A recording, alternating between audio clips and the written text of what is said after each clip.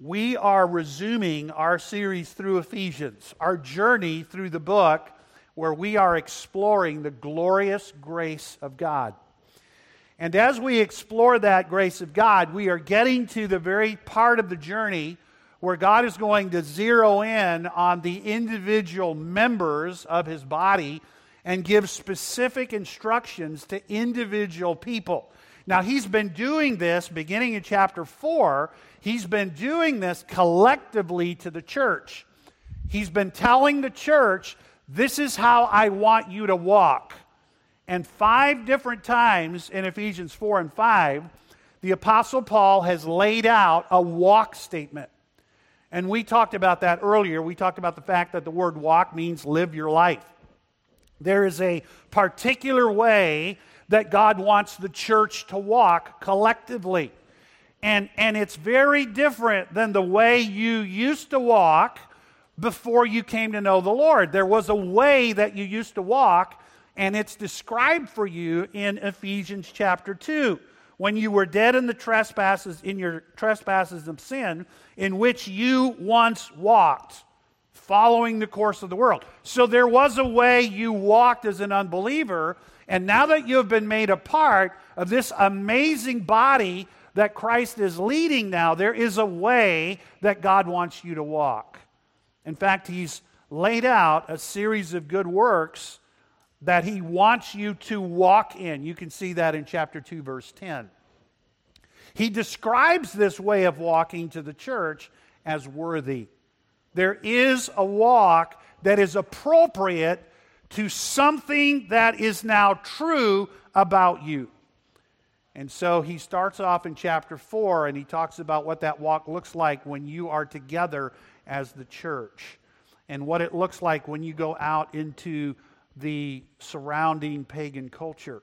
He talks about the fact that this is a walk of love, that this is supposed to be a walk of light. As you, as God's lights, you reprove the works of darkness.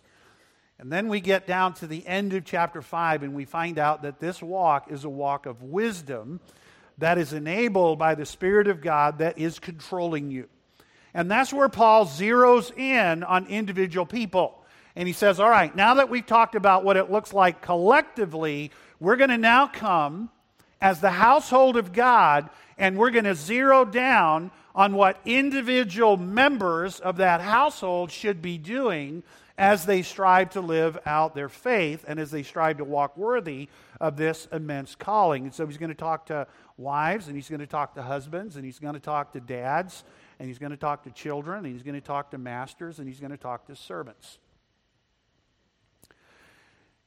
And before we get into those individual instructions, if all we do is just look at the instructions without a much bigger context, it's going to be limited to that little relationship. So for those instructions to make sense to us and to actually impact us, we need to see how they connect to a much bigger plan that God is unfolding. And that plan is described for us 6 different times in the book of Ephesians. And the plan is described for you in a term that Paul uses, and that term is the term mystery. And so we want to talk a little bit today about the mystery, the magnificent mystery of God's grace that He has made known.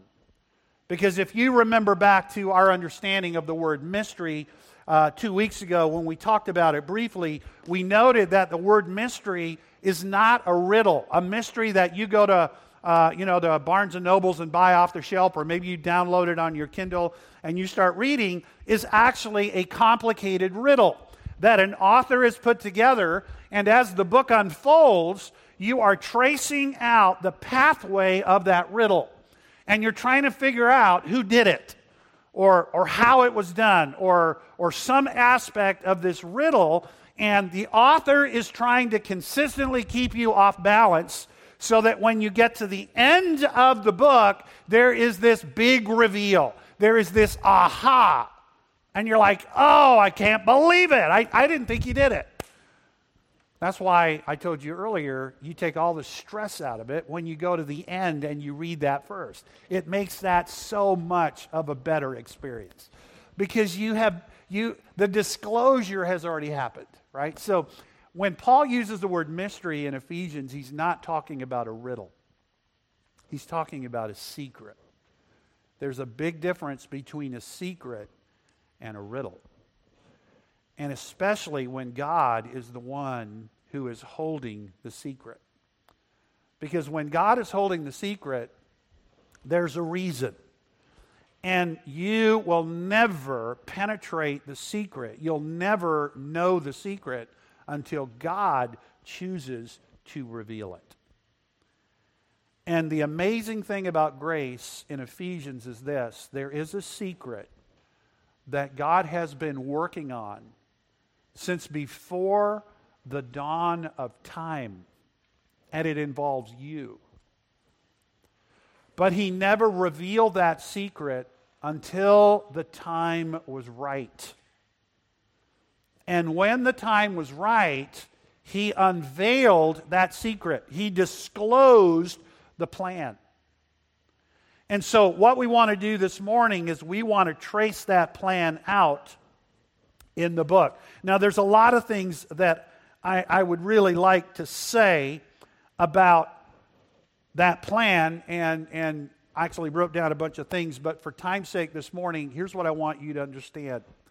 At the heart of the plan is a peace that God is making. There is a peace that God is making. And it is a peace like no other peace you've ever experienced or you've ever heard of. It is a peace at cosmic levels. The Hebrew nation had a word for this. If you ever go to Israel and you meet somebody in Israel, they will greet you with this word. You remember the word? Shalom.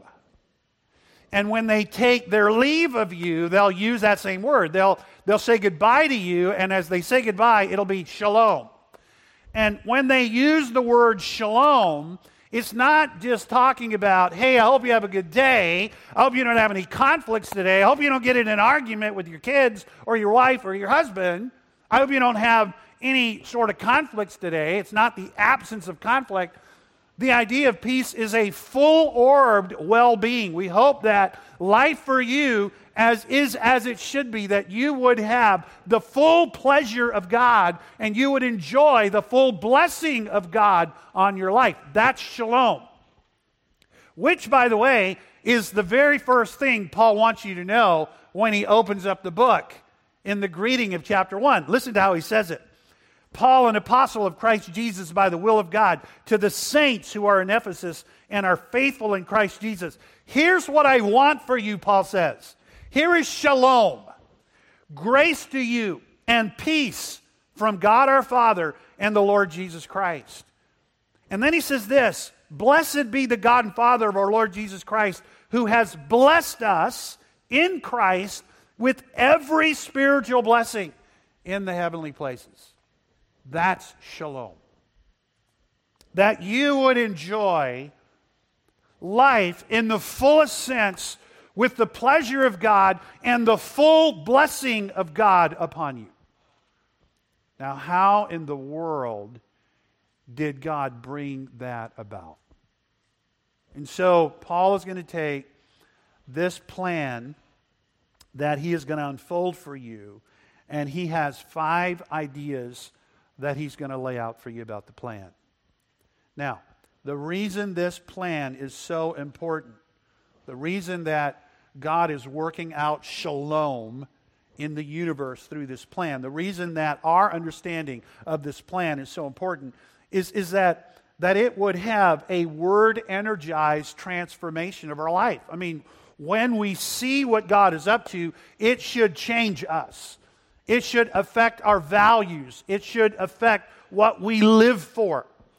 And then the second thing that it should do isn't just transformational. It should create in us joyful, thankful celebration. That we truly become a people who celebrate what God has done.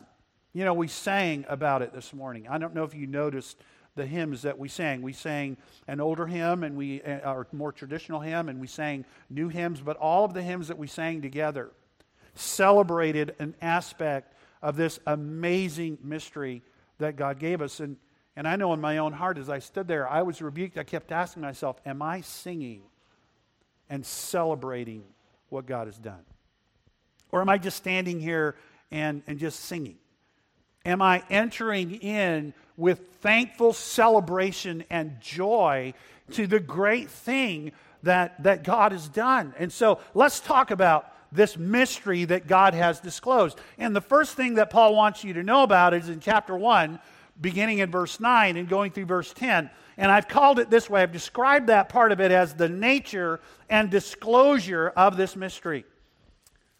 We talked a little bit about the nature of a mystery as a divine secret that God reveals. It's used in the Old Testament in the book of Daniel. You remember in Daniel where Daniel was called upon by the king to interpret a dream, and all of the other magicians came to the king and said, okay, tell us the dream and we'll tell you the interpretation. And the king went, That's in the Hebrew. You have to know Hebrew for that. He said, no way. You have to tell me the dream, and then you can tell me an interpretation. And the reason for that was if they couldn't tell him the dream, then how in the world were they going to be able to tell him the interpretation? And the magician said, that king, that is not fair. That isn't how it works. Now, let me tell you how it works. In the magician world, it doesn't work that way. The way it works is you tell us a dream, and we tell you the interpretation. And the king says, that may be how it works in your world. Let me tell you the new way it works. You either tell me the dream, or I take off your head. And they said, thank you very much. And they went out, and they went to Daniel, and Daniel said, look, let me do something. Let me try. And so you know the story. Daniel went, and he didn't go to the king first. He went to the Lord. And the Lord revealed this mystery. The king had a secret. God had given him a dream. And God, who gave the dream to Daniel, and he also revealed its secret. That's the idea of what's going on here in the book of Ephesians. There is a secret that God has been keeping, and he is now revealing it. He is fully disclosing it. And at the heart of what God is disclosing is a plan in verse 9 and 10 that he is working out according to his purpose as a plan to unite, to regather, to reconcile everything on earth and everything in heaven through a ministry that Jesus Christ is going to do, by which he is going to make peace. Think of the devastating disruption, the disorientation, the dislocation, the damage, the division that sin wrought when our first parents fell. Just think about it on earth. Think about the division, the destruction, the damage that has been done to the human race on this planet because of sin. Think about it on a cosmic level. Think about the dislocation and the disorientation and all of the division that has happened in the cosmic level. I mean, you go back to Job 1 and 2, and you can see it in the text of Scripture where in the presence of God, Satan comes to report all of the rebellion and all of the destruction that he has energized and empowered on the earth. Think about that. Think about the damage, the massive disruption that has been done in your own life because of sin. And multiply that to a national, global, and cosmic level. And all along, in the quietness of the counsel of his will, God has been working out a plan to resolve all of that, to reconcile all of that. And now, he is disclosing that plan. Something has happened. Something occurred, a mammoth thing happened that announced to the world that it was time for God to reveal, to bring out to the open this amazing plan that He's been working on. So what is it that happened? And what happened was the arrival of a champion. The champion that was going to carry out this plan and make peace had finally arrived. And His name was Jesus. And one day on the banks of the Jordan River, there was a man baptizing in that river, and he looked up on the bank and he saw Jesus walking on the bank, and he pointed to Jesus, and you remember what he said? "Behold God's Lamb." This Lamb, God's very own Lamb, this Lamb is going to take away the sin, collectively, the sin of the world. It's an amazing, stunning revelation. This Lamb of God has appeared. This promised champion has triumphed over the wickedness, and He has made a peace. So now that the plan has been made known and revealed, and now we kind of know what God is up to, He is reconciling the entire universe. He is resolving the issue of sin by making a cosmic peace through Christ. What is the content of this mystery? I mean, we can talk about the nature and the disclosure of it, but what is its actual content? And the content of this mystery is in chapter 3, verses 2 through 7.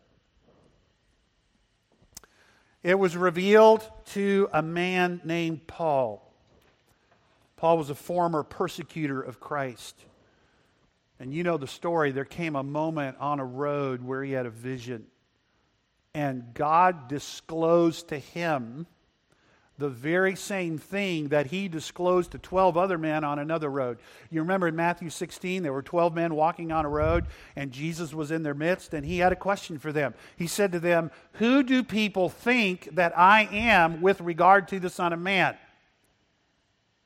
The Son of Man was actually a very well-known title in Jesus' day because the entire Jewish world was looking for this person who had that title. If you go back to Daniel chapter 7, there was this amazing vision that Daniel received from God, and the vision had to do with someone who was more ancient than time, sitting on a throne, and somebody coming before him in glorious, literally with clouds, in glory. And whoever this person is, he receives authority from the one on the throne. He receives a kingdom. He receives power. He receives people. And he has a title. His title is the Son of Man. And Jesus is looking at these 12 men, and He wants to know whether or not the people that are listening to Him teach and watching the miracles He's doing have concluded that He is that Son of Man. And Peter jumps in and he says, "Well, Lord, they're thinking a lot of things about You, but they're not thinking that. Some people think You're a prophet. Some people think You're Elijah. Some people think You're John the Baptist come back from the dead. But with regard to the Son of Man, nobody is thinking that about You." And then Jesus says to Peter, "Well, what about you? What do you think?" He's talking about those 12 men. And you remember Peter's answer? Peter says, "We know who You are. We know that You are the Messiah. We know that You are that Son of Man. And beyond that, we know something else. We know that You are the Son of the living God." How did Peter know that? And Jesus said, "Blessed art thou, Simon Bar-Jonah, because flesh and blood did not reveal this. You didn't get this on your own. My Father revealed it to you." There was a revelation on that road to those men, and years later, there was a revelation on another road to another man named Paul, and it was the very same revelation. And by the time it was all done, Paul had become a passionate follower of Jesus and a proclaimer of his true identity. And God had given to him a revelation. God had opened his eyes so that he would see the truth about Jesus, and then he had taken him out to the wilderness for 3 years to teach him what Jesus had really done, the full implications of it. And Paul comes back and he wrote it down under the inspiration of the Holy Spirit for you, and he wants you to know it. So what is it that this mystery that God made known to Paul, that Paul now wants to make known to you, what is the content of that mystery? And the content of the mystery is this, that in a work that Messiah, Jesus of Nazareth, accomplished through his life and through his death, he has made a peace. He has made a peace. And that peace isn't just a peace that impacts the earth. It is a peace that goes all the way up into the very highest places of the universe. It is a peace that has resulted in a reconciliation between the one on the throne and you. Christ has made shalom. How did he do that? How did he make shalom? How did he remove the damage and the disruption and the dislocation that came on the earth and in your personal life? How did he do that? He made a peace. And he did it in two ways. He did it by a life of perfect obedience that satisfied the holiness of God for you. And then he did it by a willing, joyful acceptance of a ministry that God assigned to him to be your substitute, to be the substitutionary sacrifice that would experience the full wrath of God that should have fallen on you. His life of obedience satisfied the holiness of God, and his vicarious, willing sacrifice, his death, satisfied the justice of God. And now a peace could be brokered. And you know what's amazing about this peace? In chapter 2, verse 14, Paul said that Christ himself is the peace. The peace does not exist in a treaty that God sat down with Jesus and wrote out. It doesn't exist in some document somewhere. It doesn't exist in some agreement. The peace is actually a person. And as long as the person exists, the peace can never be broken. That's why the resurrection of Jesus Christ is such an amazing, stunning thing, because it validated the peace that Christ made in himself. And as long as Jesus Christ is alive, and as long as he is at the right hand of the Father, that peace is unassailable. That peace can never be broken. And because you are in Christ, that peace belongs to who? It belongs to you. Nothing that you can do in your own personal life can damage that peace that God has made. It's an amazing peace. And it's because of that, Colossians 1, verse 20, says that God through that is reconciling the entire world. This is stunning. The very visible, specific evidence that Christ really has made this peace at a cosmic level is in something that Christ did that nobody ever anticipated on this level. I mean, we can sit here and talk about Christ being our peace and celebrate it and be so thankful for it, and come into the presence of this spiritual realm that we've been talking about and realize that it's there. But how do we know that this peace really exists? How do we know that it isn't just words? I mean, how do we actually grapple with it to the place where it actually is ours? We know that this peace exists. We know that it's unassailable. We know that it has an amazing power to reconcile us to God. And so there is a specific illustration and example on earth that validates this. And it is the unification, the joining together, the reconciling of two groups of people that would never, ever have come together. There was a wall of hostility between those two groups. And you read about those two groups in Ephesians chapter 2, Jews and Gentiles. There was an unbreakable wall of hostility between the Jew toward the Gentile. In fact, if you go to the nation of Israel and you go to the Israeli museum, there is a little block of limestone that is in that museum. And there is a warning on that block. That block is warning somebody of death. If you go past this block, you will bear responsibility for the death that will happen to you. That's on this block. It's written in Greek. And that block used to be in the temple. There was a part of the temple where the Gentiles could go, and then there was a low wall, and if you were a Gentile, you could not go into the temple proper, and if you did, you would be killed. And that wall was called the Wall of Partition. And it was a wall of division, a wall of offense, because if you as a Gentile dared to put your foot over here, you would be worthy of death. And Paul says, you want to know about this peace that Jesus made? He tore that wall down. And now, in one body, in one new body, are Jews and Greeks, and they are equal before God, and they love each other, and they are fellow heirs with everything that God has done for them, and they are members together of one body. This was unheard of.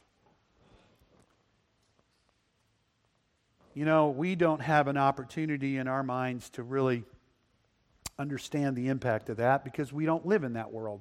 We're Gentiles. We can't imagine living in a world where the people who were associated with the one true God despised us to the point that if we even came close to their temple, they would kill us.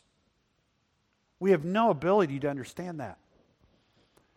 We have no sense of the impact of that. That if we wanted to have any kind of relationship with the true God of heaven, we had to deny our Gentileness and we had to actually become a Jew to get there. And then we could only do certain things because we weren't born Jews, we were made Jews. And the visible reminder of that was this wall of partition, this wall of offense. It stood there day after day, year after year, letting every Gentile know, you don't belong to God. You have no part in the promises of God. You are not part of the people of God. You have nothing to do with God, and God wants nothing to do with you. You are totally without God. You are outside of God. Can you imagine that? Oh, you want to know about our God? Here's the path. It's called circumcision. It's called conversion to become a Jew. It's called the law of Moses. It's called all of the festivals. It's called all the law of ordinances. And if you aren't willing to do that, you can never have anything to do with the true God of heaven. I mean, that's what sin wrought. And all along, the true God of heaven was working out a plan because he wanted Gentiles to be a part of his body. And oh, by the way, if you go back to the Old Testament and you read it carefully, he actually says that. He actually talks about Gentiles. In fact, in the lineage of Messiah, guess who you find there? You find some Gentiles. Amazing. And that brings us to the third thing, and that is the display and the validation of this amazing peace that God has wrought, that has torn down this wall. And that actually has made a peace not just with Jew and Gentile, but with man and God. And you can see this in verse 8 Paul said, "To me, though I am the very least of all the saints, this grace was given to preach, to announce, to proclaim the unsearchable riches of Christ." You know, that word unsearchable is an incredible word. Some of you guys hunt, and I'm not assuming that some of you ladies don't hunt. Some of you ladies are probably better hunters than your husbands. But when you hunt something, one of the things that you often do is you have to track it. And so this word is a tracker word. It's the idea of tracking out, tracing out the steps of somebody. And Paul is saying, look, there are riches that God has placed in Christ that you will never track because they're untrackable. The only way you're going to know those riches is for God to reveal them. And the way that He has revealed them is through Christ, and particularly through a group of people that He has formed together. The evidence that this magnificent peace has actually been wrought, that sin has been dealt with, the dislocation and the damage has been reversed and undone, is in the life of a group of people that have been brought together called the church. And Paul's already told you some things about these people. For example, in chapter 1, verses 3 and 4, he talks about the fact that these people were summoned by the Father, they were called, and they were adopted into His family. I mean, in one moment of time, God undid all of the division and all of the damage and all of the dislocation by bringing you into His family with full rights and privileges.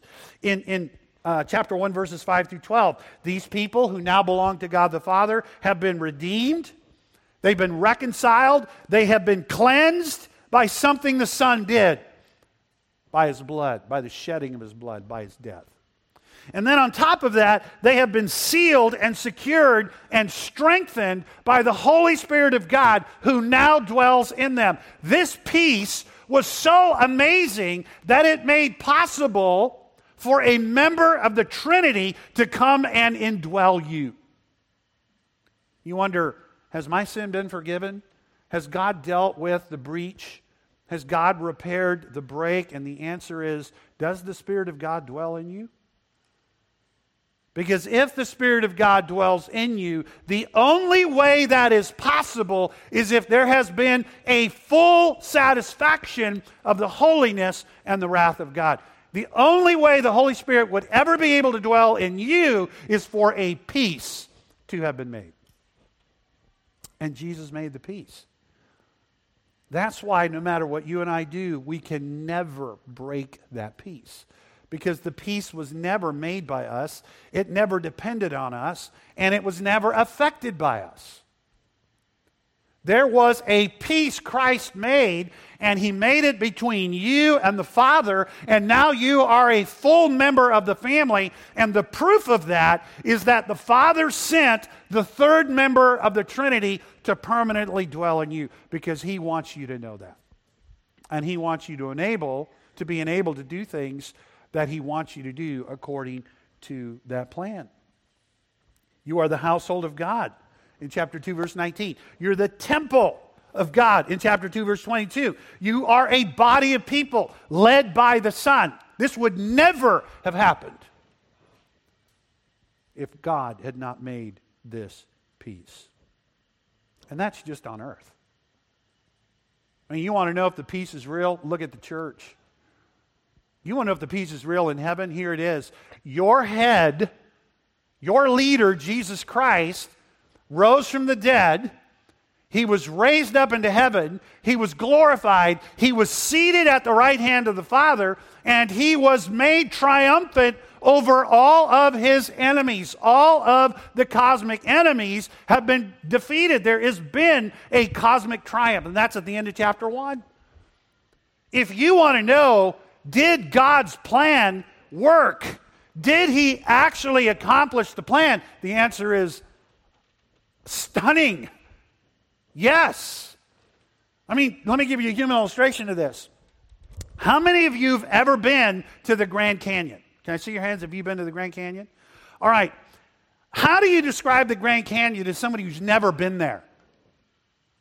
You can't. It's like this awesome hole in the ground. It's just like massive. It's awesome. I mean, when you stand there, you just can't believe it. You have all of these words that you just come out of your mouth that seem so good to you, and the person on the other end is going, uh-huh. Yeah, okay. Okay, that's good. That's awesome. Can you stop talking about the hole now? Because, I know you're excited about it, but it's just a hole. I mean, how can you get that excited about a hole? And then you go and stand there, and it is stunning. It is breathtaking. That's the way you're supposed to feel when Paul gets done telling you about this mystery, this plan that God has been doing by which he has brought shalom to a universe that has been totally broken and disrupted by sin. Some of you have seen pictures, wartime pictures of a city or cities that have been bombed out and destroyed in the course of the war. And you look at those cities and there's rubble everywhere and there's ruin and there's brokenness and there's death and there's devastation and there's pain and there's agony. And you can just look at the people that you're seeing in those images and they look gaunt and their faces are, they have this 1,000-yard stare. You just know this has been devastating. And there's a point at which the devastation is so large, on such a large scale, you wonder how in the world is anybody ever going to be able to repair that? And God says, I did. Through Messiah.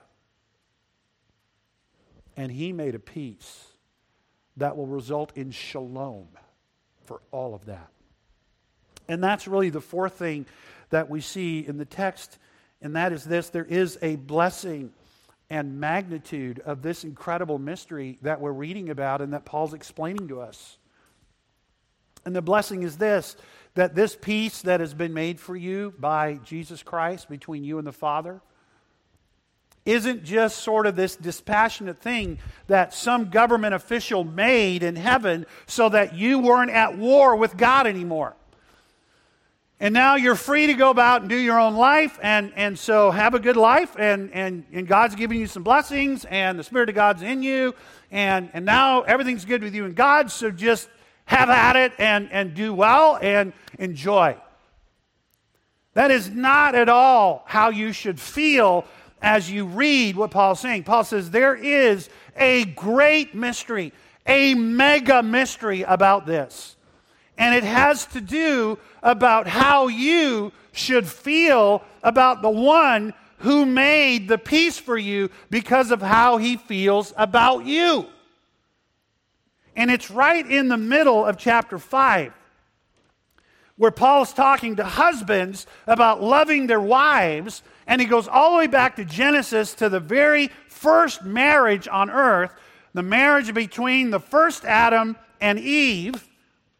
And he says this mystery is deep. It is profound. I'm talking about Christ and the church. There is an amazing intensity of love and passion that Christ has for this body of people that he has redeemed and he has reconciled.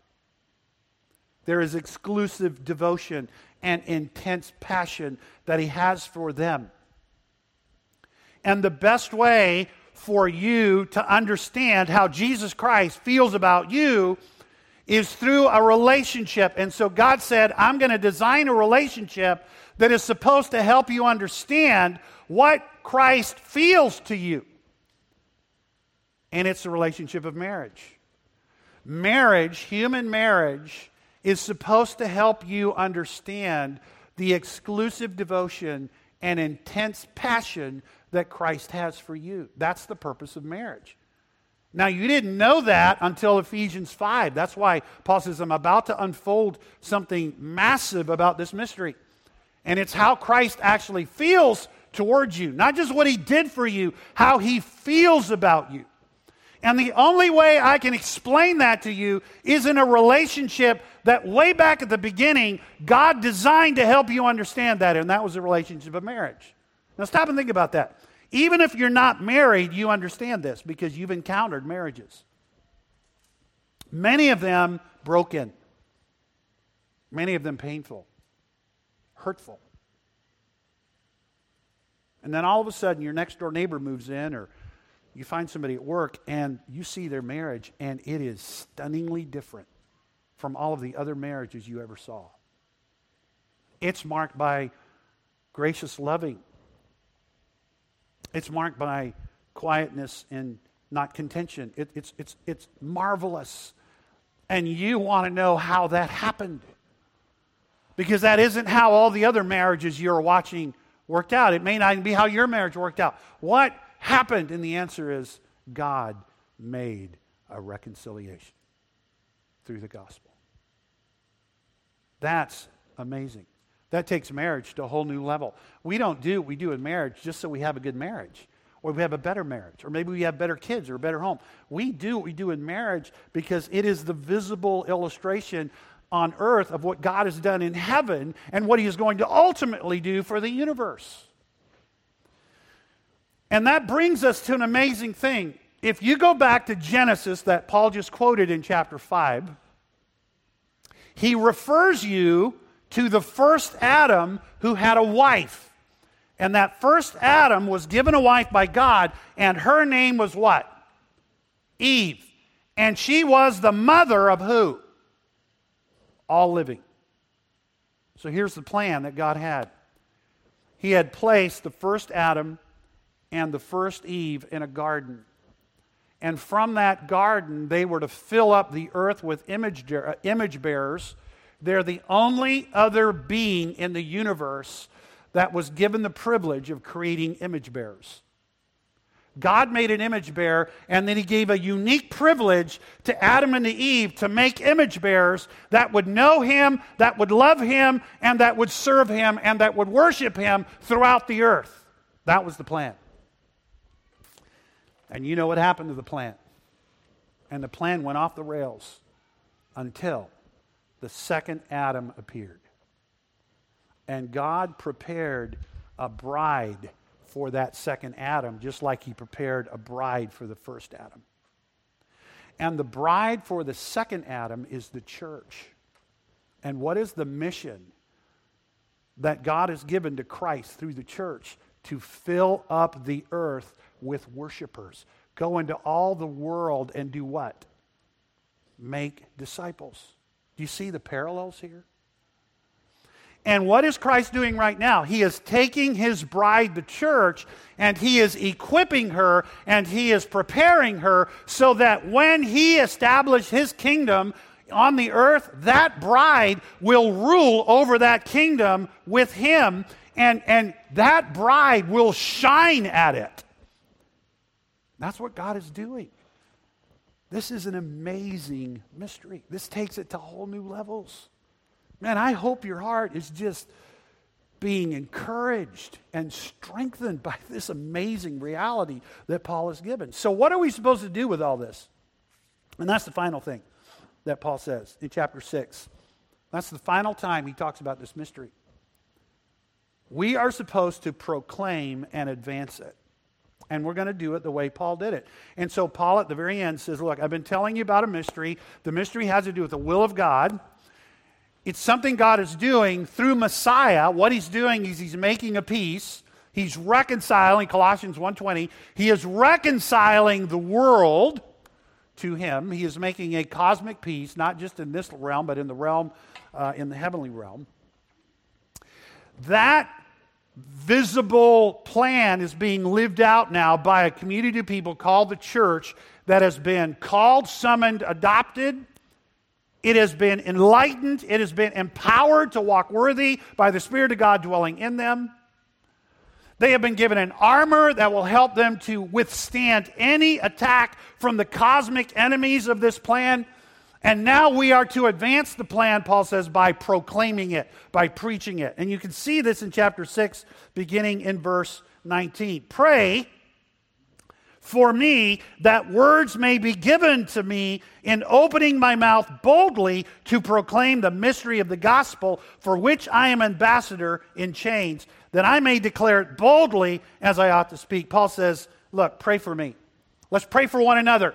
Pray that God would give us the words to announce this amazing peace boldly. Pray that God would help me to speak those words appropriately as I ought to speak. And pray that God would sustain me and advance those words through my suffering, through my chains. Paul uses an amazing word. He says, I'm an ambassador. I have been commissioned by God to be an ambassador of this mystery that I'm now supposed to make known to you. I'm to bring it to light. And I'm to announce it to all the Gentiles. And I'm going to need God to give me words, and I'm going to need boldness so that I know how to say those words appropriately, and then I'm going to need God to sustain me as I am an ambassador in chains. In the ancient world, if you were an ambassador, you had a commission, you had a message, and you had chains of office.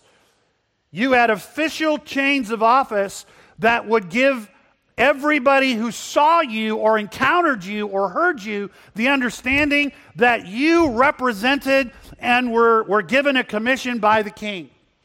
And Paul says, I have been given a stewardship. And the Spirit of God is at work in me mightily about that stewardship. And I have been given chains. I am an ambassador in chains. But Paul's chains are different. They are the chains that Rome forged and put on their prisoners. And Paul says, pray that as an ambassador in chains, the gospel would be unchained. You know what God did with those chains? He used those chains to get Paul to Rome. He used those chains to keep Paul in Rome for 2 years, where he could openly preach the gospel.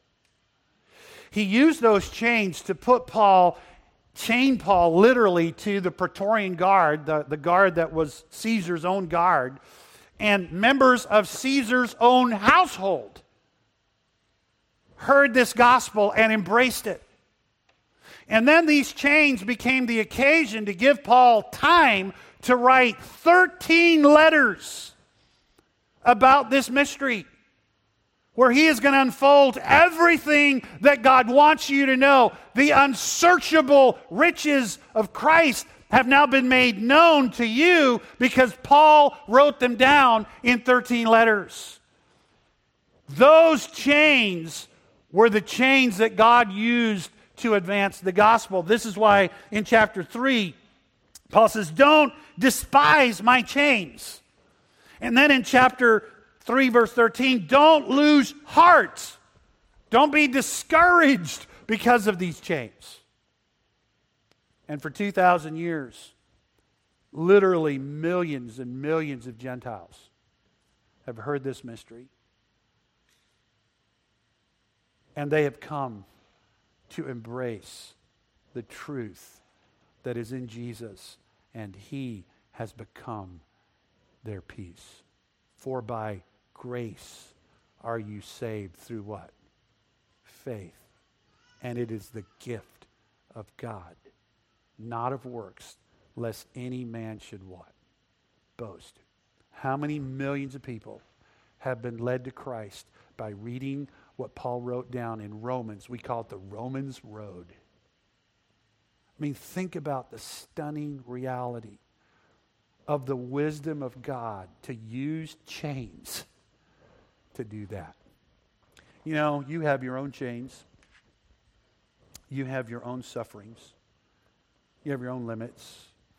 You have your own pain.